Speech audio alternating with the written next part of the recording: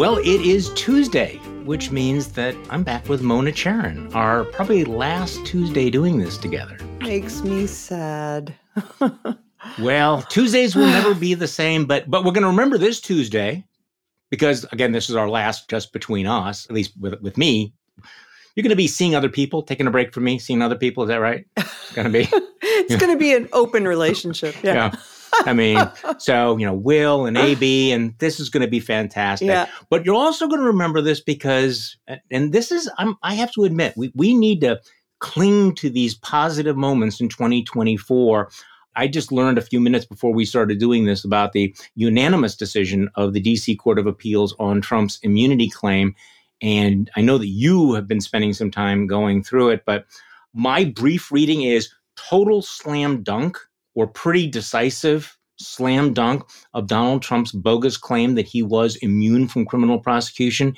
Unanimous vote of the D.C. Court of Appeals. Mona, you know more than I do.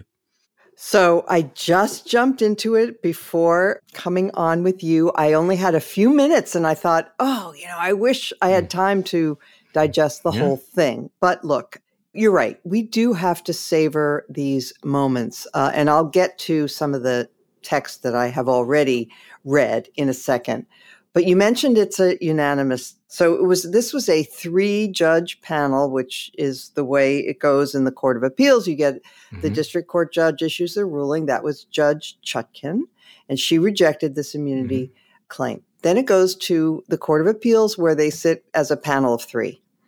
And there were 2 judges appointed by a Democrat and 1 by a Republican.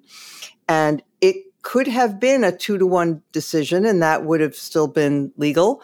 But it looks like, I saw somebody say on Twitter, and this makes sense to me, that it looks like one of the reasons it took a while to get this decision is that they worked hard to make it a per curiam. So therefore, it's a unanimous among the 3 of them, which is important, really important for the message that it sends. Now, very important. As far as the posture of the case, Trump can ask for an en banc hearing. That is, the whole D.C. Circuit Court of Appeals would have to sit and hear it.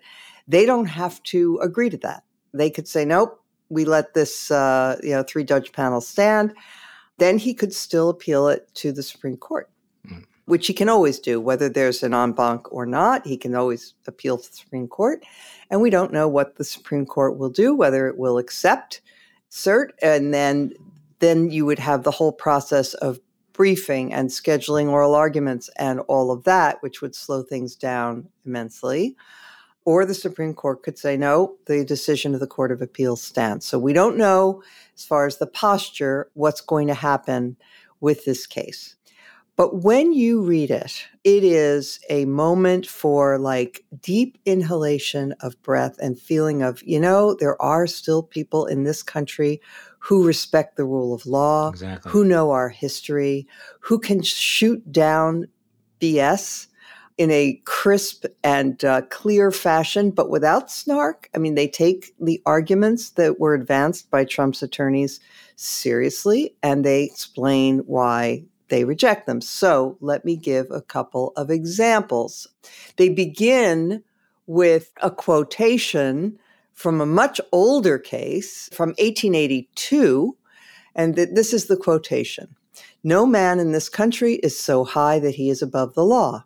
No officer of the law may set that law at defiance with impunity. All the officers of the government, from the highest to the lowest, are creatures of the law and are bound to obey it."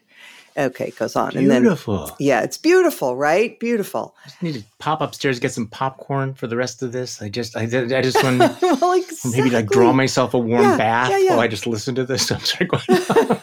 It's true. I mean, this is that you can luxuriate in this decision. And I plan to later today. So here's another thing. Trump argued, and obviously it was Trump's lawyers, but when it comes to legal cases, you always say Trump argued, right? That if presidents are not granted absolute immunity for all actions that they take as president, even those that are at the outskirts of presidential responsibilities, that all future presidents will be constrained from doing what needs to be done as president.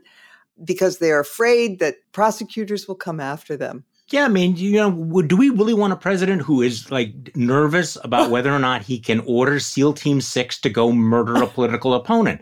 I mean, that's the end of America, right? If you have somebody that is thinking, you know what, I might actually get criminally charged for murdering Al Gore. I mean, and the court actually mentions that and says, well, if it does constrain the impulse to do illegal acts, that's a good thing. But they said, look, as former President Trump acknowledged, this is the first time since the founding that a former president has been federally indicted. So obviously, this has never happened before. So the idea that because it's happening now, it's going to be the norm is a bit rich. And also they point out there are other things, there are procedural steps you have to go through to be indicted that, have checks and so forth. Okay. Should I go on? There's a few more. Oh, no, can I give you some of my favorite lines? Oh, yeah, from all please. Of this? Yeah. This is, again, from the CNBC report, and the judges, again, by the way, they're all women, just mentioning here. Right. We have balanced former President Trump's asserted interest in executive immunity against the vital public interests that favor allowing this prosecution to proceed. We conclude that concerns of public policy, especially as illuminated by our history and the structure of our government, compel the rejection of his claim of immunity in this case. And they describe it as the ruling mostly striking a measured, dispassionate tone.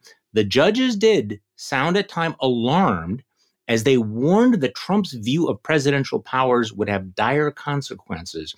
Quote, at bottom, former President Trump's stance would collapse our system of separated powers by placing the president beyond the reach of all three branches.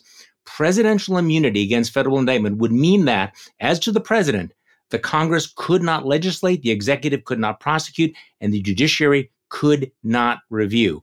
So, I mean, this sounds like they understood the gravity of this and maybe they took so long because they just wanted to make this as airtight as possible, knowing that there are going to be the reviews, possibly the en banc review, almost certainly the Supreme Court review.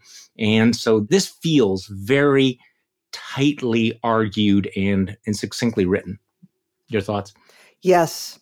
Absolutely. And, sometimes the Supreme Court, not infrequently, actually, the Supreme Court relies on the arguments and the logic of the Court of Appeals below to form its own judgments. So they wanted, it seems to me, probably certain that the Supreme Court was going to be looking at this closely. They wanted to present the best arguments that they possibly could. To listen to the rest of this episode of Just Between Us, become a Bulwark Plus member today.